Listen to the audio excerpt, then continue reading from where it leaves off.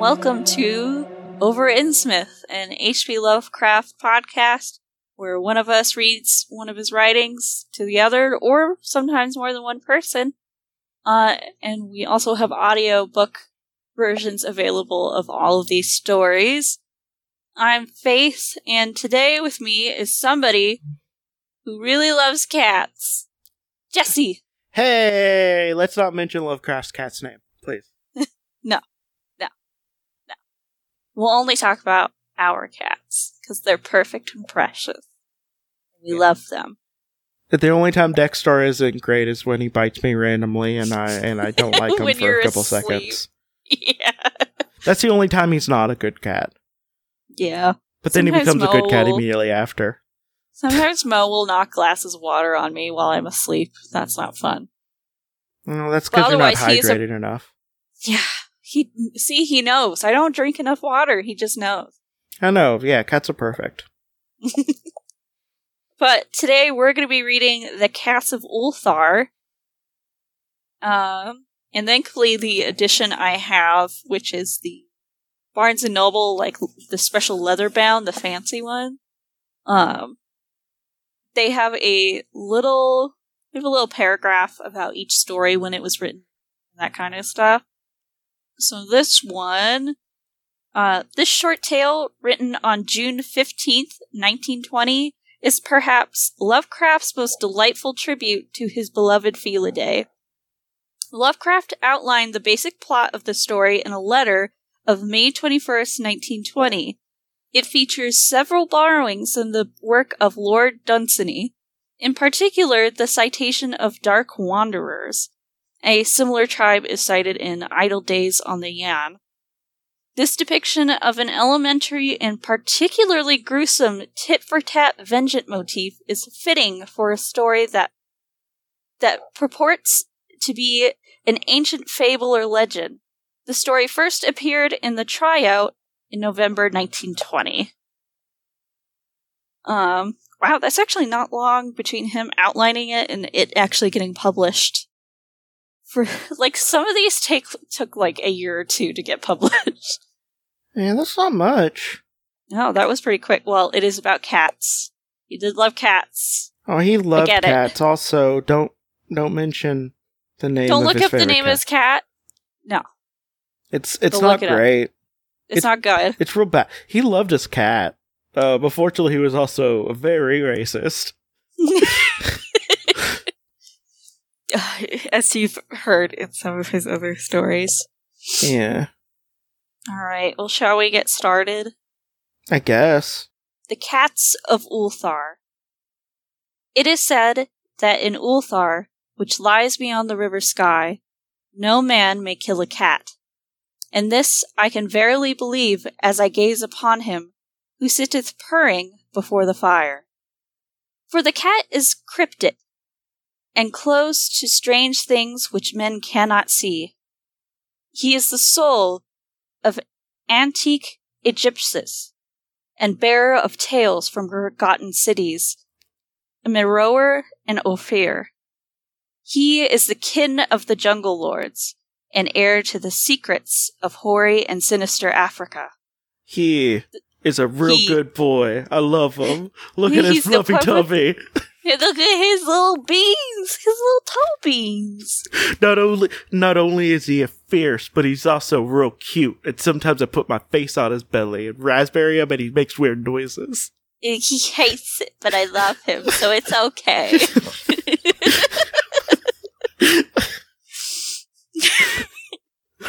Look at his little Pete's. Him's innocent.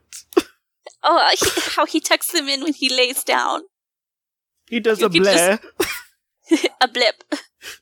When he is very tired and he forgets to put in his tongue. You can hear H.P. Lovecraft trying not to gush about cats in this paragraph. He's like trying so hard. He's like, no, don't talk about the toe beans. You have to make them sound scary. This is a scary story about scary cats. And their soft tummies and their toe beans. I love them so much. The Sphinx is his cousin, and he speaks her language. but he is more ancient than the Sphinx, and remembers that which she hath forgotten. In Ulthar, before ever the Burgesses forbade the killing of cats, there dwelt an old cotter and his wife, who delighted to trap and slay the cats of their neighbors. Why they did this, I know not, save that many hate the voice of the cat in the night, and take it ill that cats should run stealthily about yards and gardens at twilight. But whatever the reason, this old man and woman took pleasure in trapping and slaying every cat which came near their hovel. And from some of the sounds heard after dark, many villagers fancied that the manner of slaying exceedingly peculiar. But the villagers did not discuss such things with the old man and his wife, because of the habitual expression on the withered faces of the two, and because their cottage was so small and so darkly hidden under the spreading oaks at the back of a neglected yard. You know what I think? I think What? they're all fucking cowards. Yeah. Those old people are they're gonna catch some hands. My hands are rated O for old people killing cats. rated. I would say it's rated E for everyone, but no, it's specifically for those people. Rated T for these fucking people. I don't care if they're old. They're getting these hands. You know what? Not only will I fight a child, I'll fight an old woman. I don't give a shit. I'll fight a beat. I don't give a fuck. I'll knock her walker down and kick dirt in her face. I'll kick your ass. I'll kick my ass. I'll kick your grandma's ass. Especially if she's killing cats. Then I'm really gonna kick her ass. You're just gonna have to deal with it. In truth, much of the owners of cats hated these odd folk. They feared them more, and instead of berating them as brutal assassins, merely took care that no cherished pet or mouser should stray towards the remote hovel under the dark trees. When through some unavoidable oversight a cat was missed, and sounds heard after dark, the loser would lament impotently, or console himself by thanking fate that it was not one of his children, who had thus vanished. For the people of Ulthar were simple, and knew not whence it is all cats first came.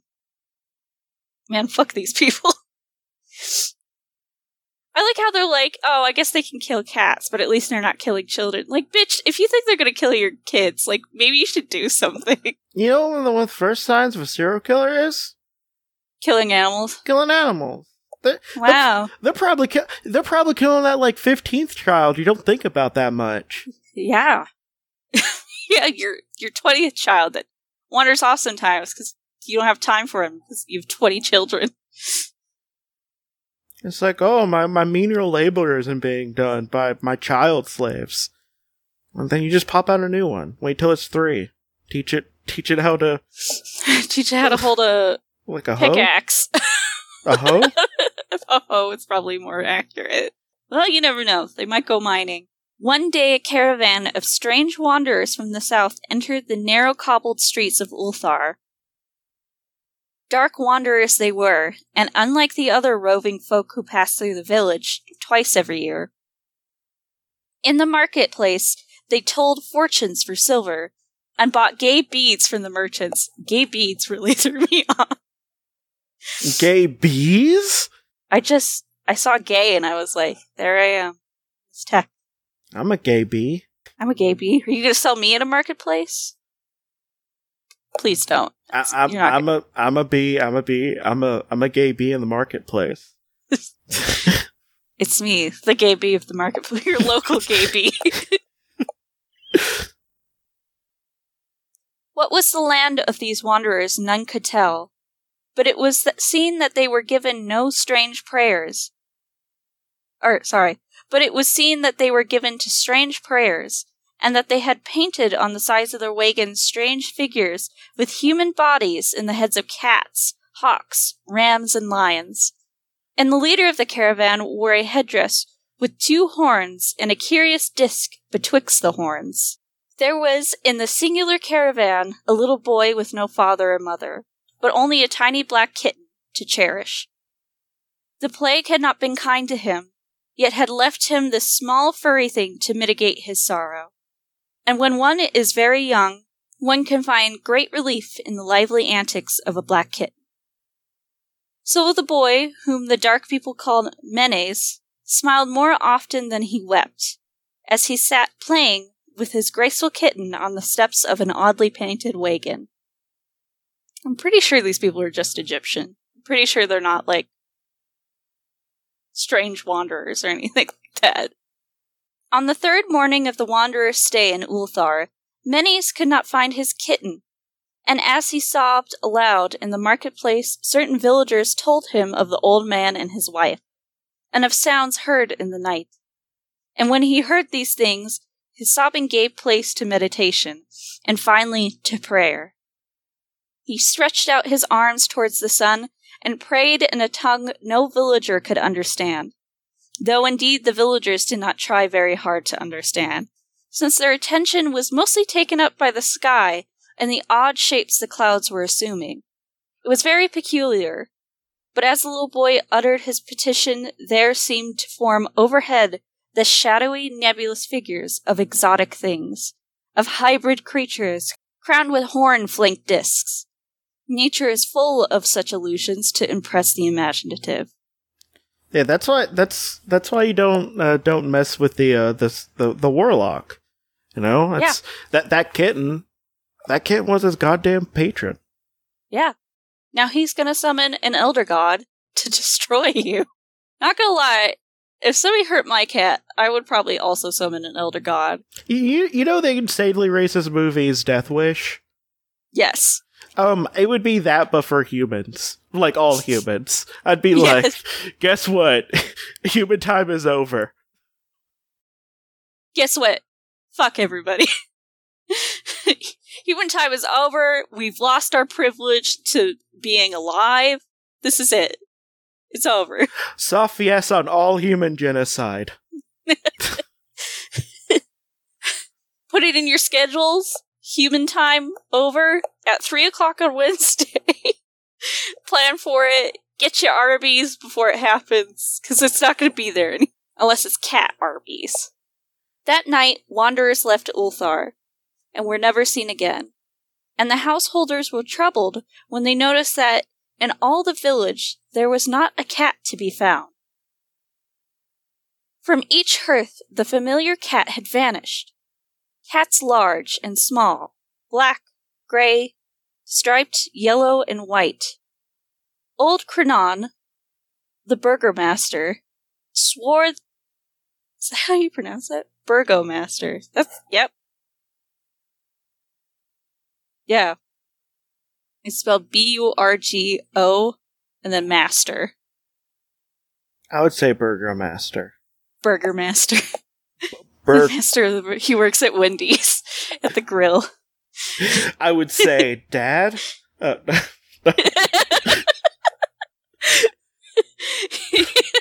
He's at every barbecue, and like you always expect it to be your dad flipping the burgers, but it's old Krenon. He's always there. You don't know where he came from. You didn't invite him, but there he is, the Burgermaster. Old Krenon, the Burgomaster, swore that the dark folk had taken the cats away in revenge for the killing of Menes' kitten, and cursed the caravan and the little boy.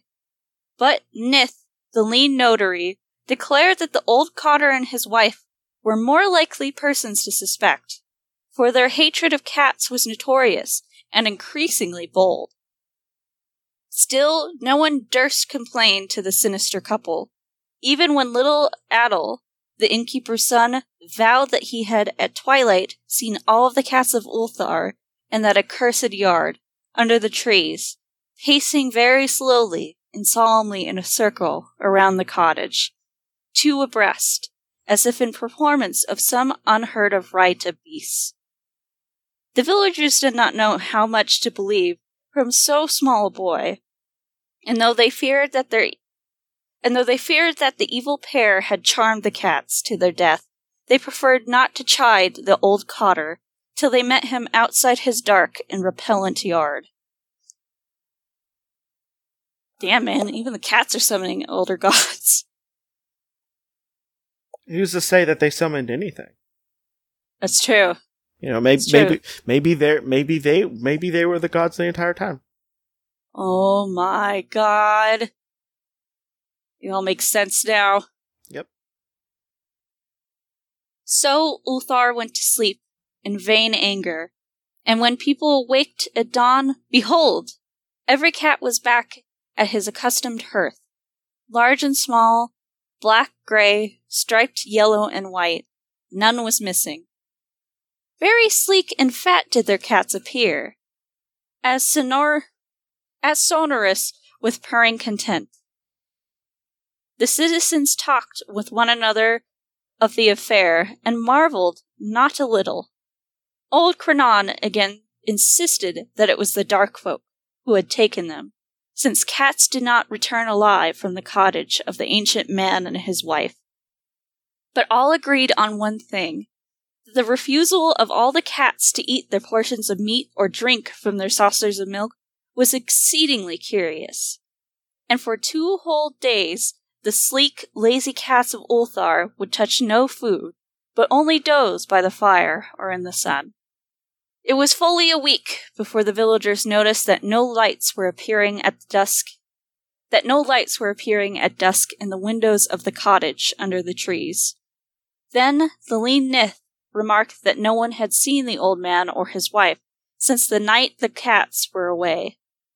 In another week, the burgomaster decided to overcome his fears and call at the strangely silent dwelling as a matter of duty, though in so doing he was careful to take with him the Shang, the blacksmith, and Thul, the cutter of stone, as witnesses. Shang, the blacksmith, and Thul, the cutter of stone, as witnesses. And when they had broken down the frail door, they found only this: 2 cleanly picked human skeletons on the earthen floor, and a number of singular beetles crawling in the shadowy corners. There was subsequently much talk among the burgesses of Ulthar. Zath the coroner disputed at length with Nith, the lean notary, and Cronan and Shang and Thul were overwhelmed with questions. Even little Atal, the innkeeper's son, was closely questioned and given a sweet meat as reward. They talked of the old cotter and his wife, of the caravan of dark wanderers, of small Menes and his black kitten, of the prayer of Menes, of the sky during that prayer, of the doings of cats on the night the caravan left, and of what was later found in the cottage under the dark trees in the repellent yard. And in the end, the burgesses passed that remarkable law, which told of by-traders in Hotheg, and discussed by travelers to near, namely, that in Ulthar no man may kill a cat. The end. Woo! Those old people got it. Go cats! You did it! Congrats! The evil has been defeated. You done what you were supposed to do, and that was eat old people. Man, they got rid of the pests. That's it. That's what you needed. I like how they're like, they spent 2 days not eating anything. Like, damn. That's unheard of. So I dispute this. Even when my cats are full, they beg for food still. Well, every cat hasn't been fed for 900 years. for at least a century. So, I like how good old Howard here. I was just like, I can't just like write a story about like how perfect cats are, so I'm gonna make it spooky. But by spooky I mean like real good. Like how the like cats are good boys, and I love them. About how they are the ultimate justice bringers. Yeah. Kitty cats with their soft bellies and their little peats. And I want to apply my face directly to its belly. I wish to push my face in the soft fur. Yeah. I wish to give kisses. I think that this is a pretty good story. This is really good. I could do without some of the racist undertones, but yeah, like I'm not gonna say I'm like for 'em or anything, but like it's fairly minor compared to a lot of stuff. Oh yeah, no, a lot of things that he's written, definitely. I guess it should be like all of his stories. Like, almost all of them have some kind of racist undertone. The only time that doesn't happen is when there's no human beings in it. And even then, sometimes he still manages to get it in there. Well, the good thing is like technically, like one of the people who he normally would say is ruining everything was like, technically the hero. It's true. Menace. Yep. Yeah, Menace. He's pretty good. Menace, good boy. Best Lovecraft hero. Excellent. What's his face? Carter? Randolph Carter? Randolph Carter. Fuck him. Menace. He only appears in one story, and listen, that's all you need. You just need one story. So I know this one's going pretty high up. Yes. But like, where? Where? What are our top 5? So we have Dagon, the White Ship, Statement of Randolph Carter, Memory, and Polaris. I think I would put it above Polaris. Yeah, me too. Yeah. And I really like Polaris. Yeah, but this one, like, This one's better. Yeah, well, because, like, Polaris was about, like, HP, like, but, like, a good old Herbert. It's Howard. It's Howard, I know. I can't wait to read Reanimator now. It's like, yes, Howard. Howard West. I mean, Herbert West. But good old HP, like that one was more about, like, hey, like, I really miss my friend, and that I was, like, there to help him out. And this one's just like, cats are great. Do you know what's great? Cats. Yeah, Cats you know what? You know what's even thing. greater? When cats are fat on the blood and bones of people who hate cats. Yeah, you know what's great? When people who hate cats die, and when cats are happy. And both of those happen in the story. Yeah. So, what more could you want from a story? I don't know. Fat, happy cats. Yeah. Well, I mean, they did make an entire thing called Warrior Cats. Oh, that's true. You could have cats that fight. Well, actually, it would be even better if no cat died. Is this why I watch cat videos so often? I just need content that's just fat, happy cats. Nothing bad happened. It's just happy cats. They're preferably fat. Yeah. They don't have to be though. It's fine if they aren't. I mean, I'm fine with all sorts of cats. I love all cats. Yeah. But yeah, H.P. Lovecraft just wrote a story about how much he loved cats, and listen, I appreciate that, and I stand by it. I would say 10 out of 10 would read again. 10 out of 10. Had cats. Was spooky. That's all I need. Do you want to do any plugs? I also happen to do a podcast called Alphabet Fly, where I talk about Marvel characters thrice weekly, where I'm just about done with a almost 600 episode long first season. I'm just about done with the Mark Greenwald era of the handbooks. Ooh. And I'm going to take a not long deserved break, like a couple weeks probably afterwards, but I'm very close. So, holy shit. Now's the time to catch up. Yes, it's a really good series. It's really fun.